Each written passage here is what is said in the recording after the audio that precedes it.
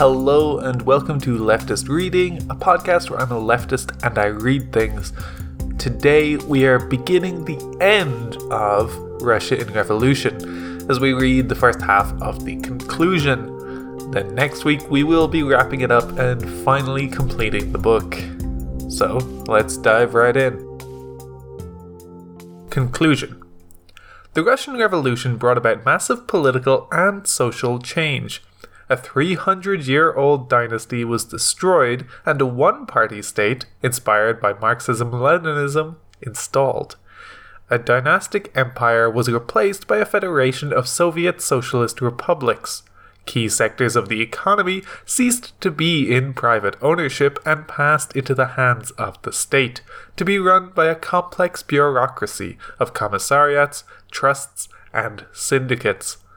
The nascent industrial and commercial bourgeoisie vanished with a speed and irreversibility that was not matched in subsequent socialist revolutions, and the class of gentry landowners, which had been the principal, although never completely reliable, social support of the autocracy, was swept away with equal speed in a spontaneous peasant revolution. The Orthodox Church, another pillar of the old regime, was one of the few institutions to survive, but was institutionally undermined and its political and social influence drastically reduced. The counter-revolution, which emanated principally from the officer class of the Tsarist army, was decisively defeated in a bitter civil war. Although the new Soviet state continued to face external enemies at least as threatening as those faced by its Tsarist predecessor. The intelligentsia and professional middle classes survived, but were no longer the moral challenge to the state that they had been under the old regime. By contrast, the working class, which had been the most militant force opposing the autocracy, became, in theory, the new ruling class in the socialist state, even as it gradually lost much of its former fighting spirit. The liberal and socialist parties that had established a rather tenuous existence after 1905 were neutralized by the Bolsheviks, who quickly consolidated power through a centralized party state, an army, and a political police. The civil society that had grown apace after 1905 withered, but society and culture under NEP remained resilient and capable of thwarting the more intrusive penetration by the state. A youthful population that emerged out of demographic collapse began to reject the inherited culture of the patriarchal village, family, and church. Looked at from a different angle, one notes striking continuities between the Tsarist and Soviet states. As the Bolshevik regime began to stabilize, the deeper structuring forces of Russian history began to reassert themselves. Those of geography, huge distances, scattered populations, inadequate communications; climate, the vulnerability of agriculture to severe winters and drought; geopolitics, the difficulty of defending frontiers and the costs of maintaining an army over such a huge area; the constraints of the market and the paucity of capital; the ingrained patterns of a religious and patriarchal peasant culture; and the traditions of bureaucratic government. The Bolsheviks, who had so resoundingly rejected Russia's heritage in favor of proletarian internationalism, found that the greater the distance they traveled from October, the more they were hemmed in by these deep structuring forces. They did not become wholly captive to those forces, nor did revolutionary energies exhaust themselves, as Stalin's Revolution from Above demonstrated. But in many areas, the more utopian ideals of the early years were gradually abandoned, and a new synthesis of revolutionary and traditional culture crystallized. This came about in part as hopes for international revolution faded, and as the Bolsheviks adapted to the domestic, economic, social, and cultural environment, and to the international state system. It came about 2. Because the Bolsheviks were transformed from a party of insurrection into a party of state builders. This book has tried to offer an analysis that links human agency and the power of ideas to the deeper structuring forces of geopolitics, empire, economy, and culture. There was nothing preordained about the collapse of the Tsarist autocracy, nor even of the provisional government. The autocracy was not a decrepit and immobile regime blind to the changes that were taking place around it. From the 1860s, with the emancipation of the serfs and the reforms of Alexander II, and with urgency from the 1890s, the autocracy struggled to keep abreast militarily and economically of the major European powers by industrializing the country, creating a network of modern communications, and modernizing its armed forces, all the while striving to maintain social stability. Time, however, was not on its side, since the major industrial powers, Germany, the USA, Britain, and France, were expanding their geopolitical and economic might and threatening to reduce Russia to a third-rate power.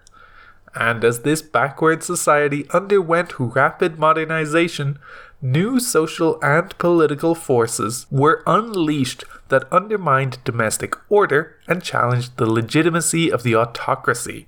Industrialization, urbanization, and rural to urban migration produced embryonic social classes, notably industrial workers, a modern business class, and the professional middle classes, all of which fitted uncomfortably into a traditional system of social estates dominated by the nobility.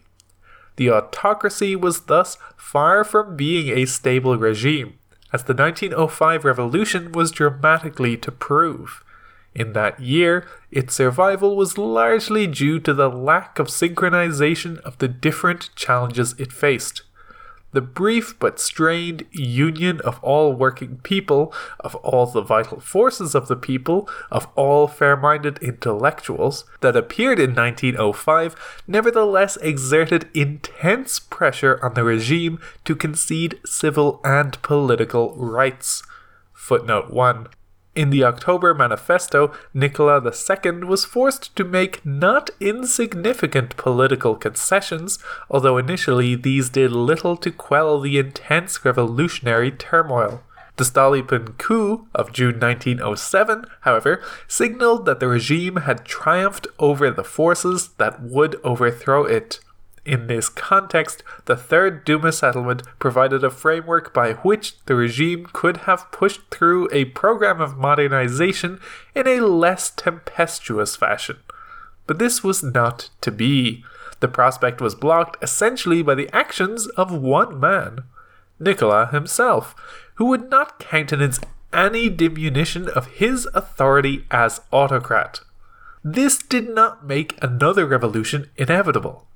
Despite political stasis, a civil society expanded in the years up to the First World War, and the case can be made that although society remained deeply unstable, Russia was moving away from revolution as the countryside quietened down, as industrial output picked up, and as Russia's armed forces were strengthened. The international environment, however, was what was most menacing to the regime, and it was the outbreak of war in 1914 that doomed its chances of survival. The record of the autocracy in dealing with the demands of total war was not as dismal as contemporaries believed, but the human costs of war were hideous, and the social and economic disruption it caused was massive, especially in the western provinces. Crucially, war placed huge demands on a backward economy that could only be met at the expense of the living standards of the civilian population, and this widened the gulf between privileged elites and the common people. The continuing political stalemate between Duma and government ultimately persuaded even the high-ranking generals and politicians that Nicola II must go. The last quarter of a century of the Romanov dynasty then was ultimately a story of a modernizing regime overtaken by domestic and international forces that it had in part inspired, but that took on a magnitude that overwhelmed it. But it is also a story of a Tsar whose refusal to adapt to the new social and political realities of the regime he headed doomed that regime to extinction. The soaring hopes released by the February Revolution were soon dashed. The failure to establish democratic government may have been determined by the autocratic traditions of Russia and the weakness of the social forces that are conventionally assumed to have had an interest in democratic government. But we should not forget that in spring 1917 there was widespread enthusiasm for freedom. The problem was that soldiers, workers, and peasants understood this as entailing real economic power to the people, and this heavily socialized conception of democracy was in tension with the liberal conception of civil and political rights tied to the defense of private property. In the absence of progress towards the solution of their pressing socio-economic problems of land, food shortages, and the threat to jobs, the popular classes quickly became disillusioned with the new order. What doomed the prospects for democracy, however, was the decision of the provisional government to continue the war. There was nothing preordained about this. For the liberal politicians who took power, the continuation of the war was a matter of honor, of standing by the commitments to the Allies in the hope that they would help democratic Russia to consolidate once victory had been secured. This was the view shared by the most capable of the moderate socialists, Kerensky, who pushed for a new military offensive. The moderate socialist leadership of the Petrograd Soviet, in fact, could have taken power in March had they so wished, for they enjoyed the support of a majority of the country. Tsereteli at this time crafted a rather sophisticated peace policy that a government based on the Petrograd Soviet could have promoted by dealing directly with the Allied governments rather than via the international socialist movement. The Allies would doubtless have rejected this proposal to suspend hostilities on the Eastern Front, but revolutionary defensism was in tune with the policy of peace without victory that Woodrow Wilson had favored prior to the entry of the USA into the war in spring 1917. If a moderate socialist government had followed the logic of this policy and simply declared that the army would engage only in defensive operations, Germany certainly would not have objected, and it remains doubtful that the Allies would have been in a position to intervene quickly to uphold the Eastern Front. In the event of a suspension of hostilities, some progress, difficult and slow to be sure, could have been made in tackling the fundamental issues of land and the economic crisis, and a constituent assembly could have been speedily summoned.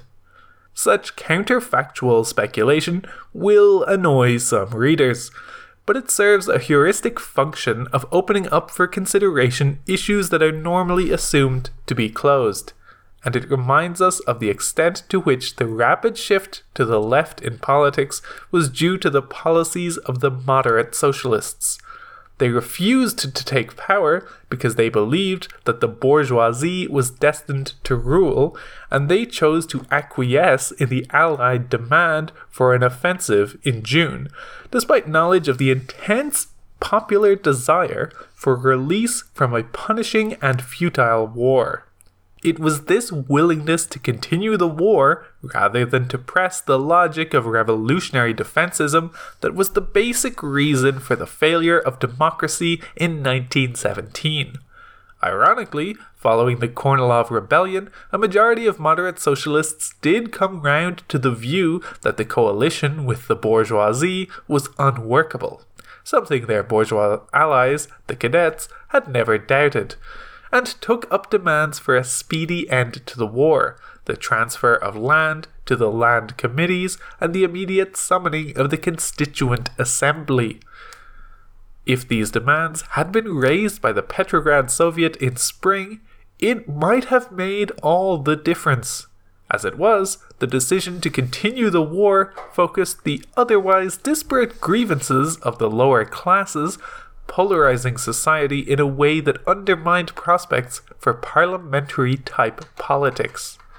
The Bolsheviks had entered the public arena during the 1905 revolution, already fierce critics of the moderate socialist orientation towards the liberal opposition, but they had been pushed to the sidelines during the years of reaction, and then again by the war.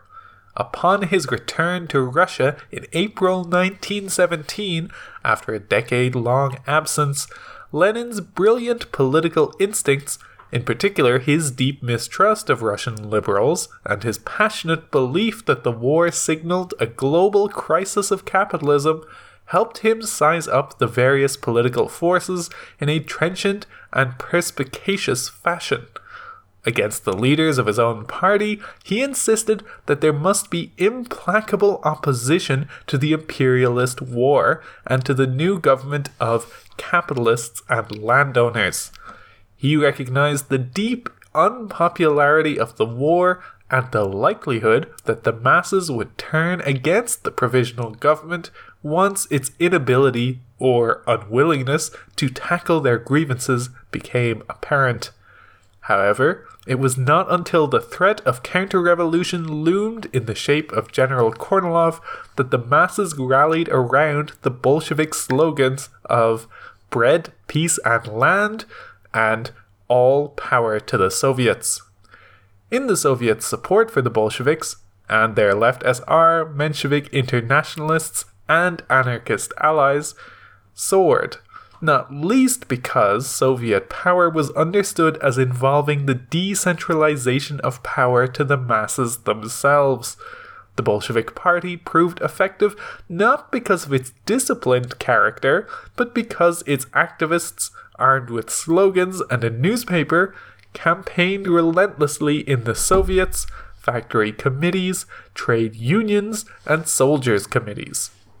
The vision that the Bolsheviks upheld in October was one of a socialist society rooted in Soviet power, workers' control, abolition of the standing army, and far-reaching democratic rights, leading in the longer term to an international workers' revolution, the complete abolition of capitalism, and the reduction of the powers of the state to ones of simple administration. However, the exigencies of fighting a bitter civil war and of coping with an unprecedented collapse of social and economic life quickly sobered up the new Soviet government. Rival socialist parties, civil liberties, and the abolition of the death penalty were early casualties of Bolshevik determination to hold on to power. The idea of the working class as the agent of socialist revolution gave way gradually to the idea of the party and the Red Army as the guarantors of the workers' state. Within the party itself, this culture of authoritarianism soon made itself felt. M.S. Olminsky, initiator of the Commission to Study the History of the Bolshevik Party, Istpart, told the Ninth Party Conference in September 1920 that old Bolsheviks understood that the sacrifice of democracy was dictated by the emergency of war.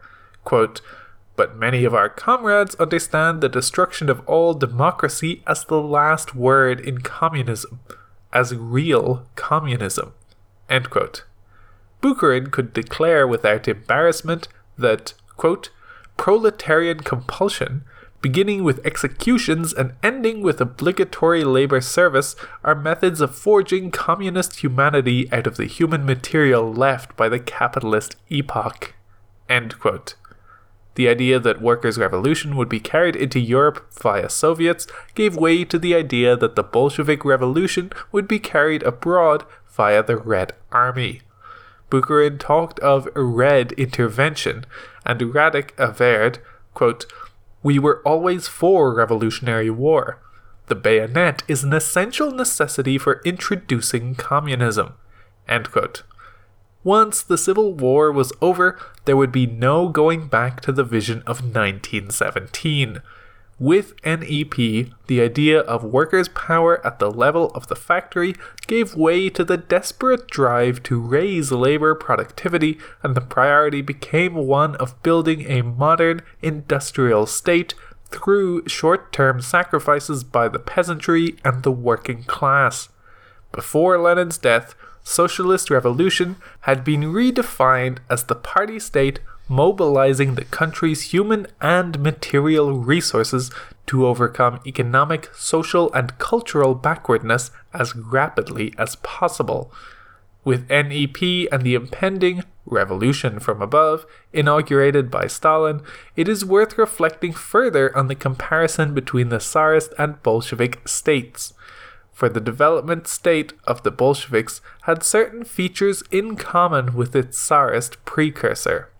First, under both systems, the state itself played the principal role in economic development, although the Tsarist government took on this task because the indigenous forces promoting capitalism were weak, whereas the Bolsheviks took it on willingly in the name of socialism. And like their Tsarist predecessor, the Bolsheviks could only build an industrial economy through extracting resources from the populace, which meant overwhelmingly the peasantry. The Bolshevik state also played a role in crafting the social structure of the new society, granting privileges to some groups and discriminating against others, in a way that had parallels to the imperial state crafting the system of social estates. The Bolshevik state was probably stronger than its Tsarist predecessor, since, notwithstanding the collapse of governmental authority during the Civil War, it began in the course of NEP to penetrate local society to an unprecedented, if still imperfect, extent, and to eliminate all sources of opposition. Yet, in many respects too, it remained a weak state. Its capacity to extract the resources from the peasantry that it required for industrialization remained limited, and rural government remained weak. If a strong state is one that can rely on a smoothly functioning bureaucracy and routine methods of government, then the resort to campaigns, storming, and to plenipotentiary rule by local satraps and their clients highlights the weaknesses of the Bolshevik state. Footnote 2. One of the most unexpected outcomes of the revolution was that the Bolsheviks would manage to reunite most of the territory that had once constituted the Tsarist Empire. In stark contrast, the First World War brought about the complete downfall of its Austro-Hungarian, Ottoman, and German rivals. This leads some historians to construe the Soviet Empire as simply a slightly modified version of the dynastic empire of the Tsars. Yet Lenin had been at pains to insist that when dealing with non-Russian peoples, the Bolsheviks should avoid the Great Russian chauvinism he believed had been the hallmark of Tsarist imperialism. Some of his closest comrades, often themselves from non-Russian backgrounds, did not share his sensitivity, and after Stalin's rise to power, elements of Russian ethnic dominance, such as their overrepresentation in senior political positions, the assumption of a Russian civilizing mission, the assumption that sedentary agriculture was superior to pastoralism, did reassert themselves. Even so, if this made the Soviet Union an empire, and this is a concept that is hard to define, it was a very different empire from its Tsarist predecessor. Footnote 3. Apart from the obvious difference that it was rooted in communist ideology and based on a command economy, the Soviet Union formally offered universal citizenship to all its inhabitants, regardless of ethnicity. And it institutionalized nationality both as a principle of territorial organization and as a defining feature of individual identity. By contrast, the Tsarist Empire, though multi-ethnic and multi-confessional, fought shy of institutionalizing nationality. Paradoxically, the Soviet Union engaged in vigorous nation building so that national identity came to hold sway over religious, tribal, or kin-based identities, even as it claimed to transcend the national principle in favor of the class principle and of proletarian internationalism. A major theme of recent research has been the ubiquity of violence in the Russian Revolution, a topic discussed in Chapter 4.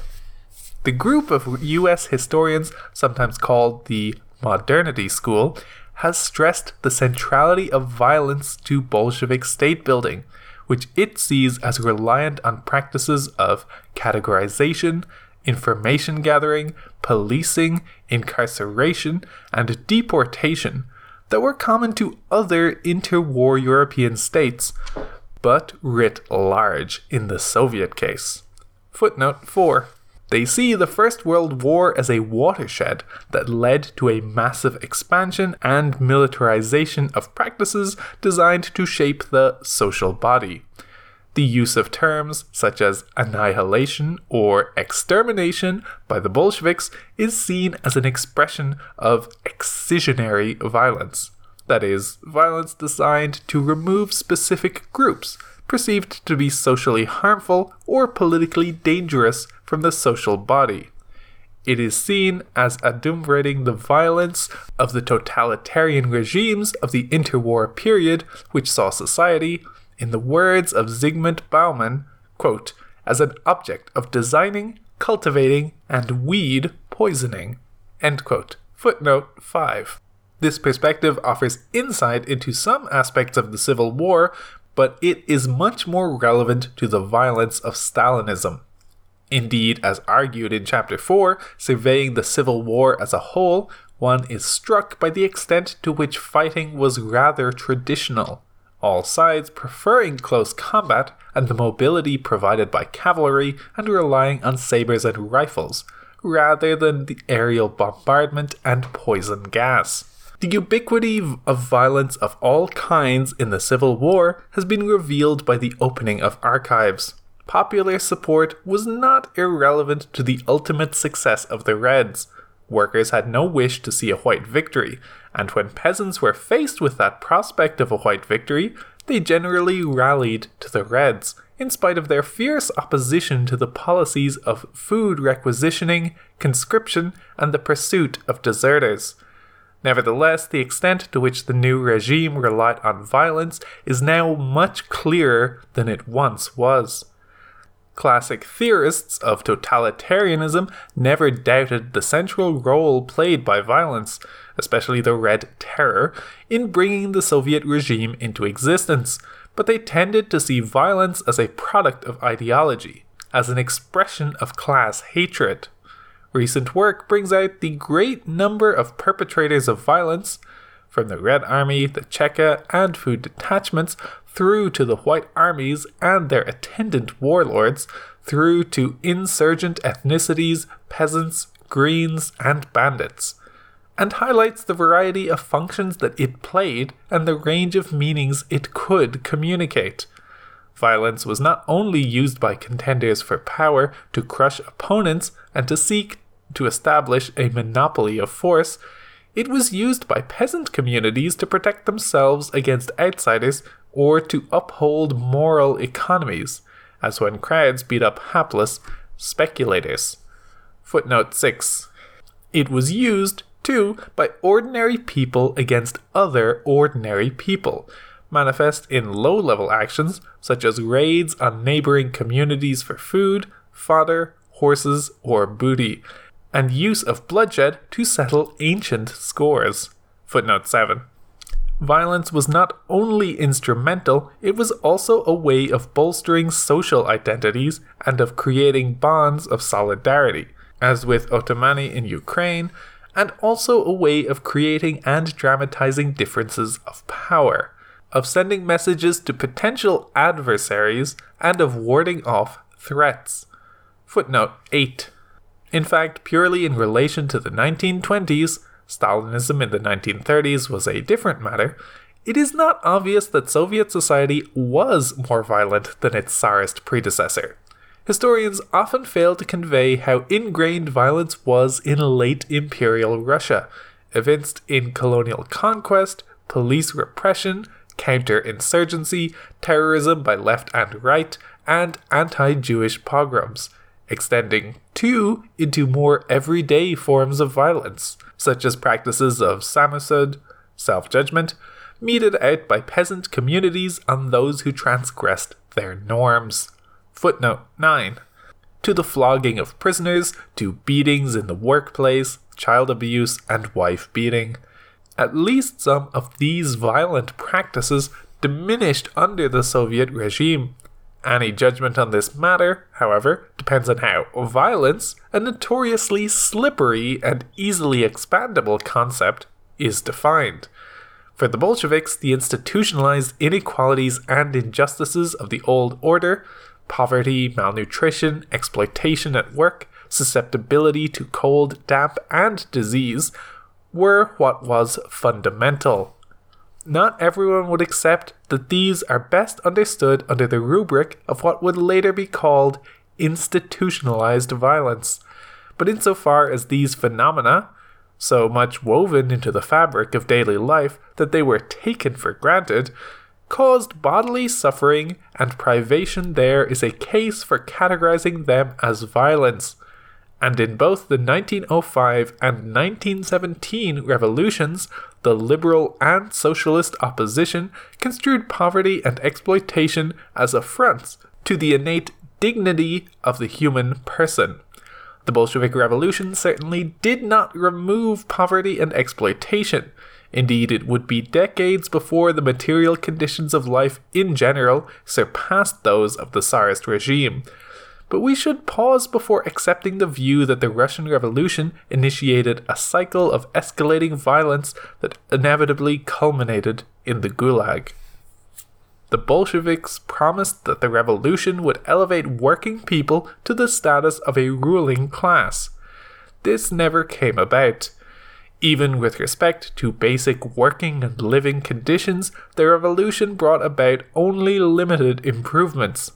Peasants certainly achieved their historic demand that land pass into the hands of those who worked it, but rural living standards had scarcely begun to reach pre-war levels when violent collectivization was unleashed, and they would not improve until the 1960s. For workers, the picture was more mixed. Following the spectacular collapse of industry during the Civil War, workers did experience some improvements compared with the pre-revolutionary situation, especially in respect of working hours and labor rights, although much less so in terms of wages. The 8-hour working day, which had been a key demand of the 1905 revolution, was achieved within days of the October seizure of power. This was symbolically important, but the Bolshevik government was not actually the first government to institute it on a statewide scale. In February 1917, the Mexican government had incorporated an 8-hour day into the Constitution, although it did not become operational until 1931. And in Western Europe, the First World War hastened the legalization of the 8-hour day, with Germany instituting it as a consequence of the November Revolution in 1918 and France in April 1919. In addition, there was significant improvement in healthcare and education in the 1920s, although this was not matched in housing. And that's going to do it for this week. As I said, next week will be the final episode of this long series. If you have any questions, comments, corrections, or suggestions, you can email leftistreading@gmail.com or get the show on Twitter @leftistreading. This show is part of the Abnormal Mapping Network. You can go to abnormalmapping.com to find this and lots of other leftist podcasts, as well as go to patreon.com/abnormalmapping to support the network and get access to even more shows. Our intro and outro music is Decisions by Eric Matyas. You can go to soundimage.org to find all of his work there. That's all for this week. Thank you for listening, and keep reading.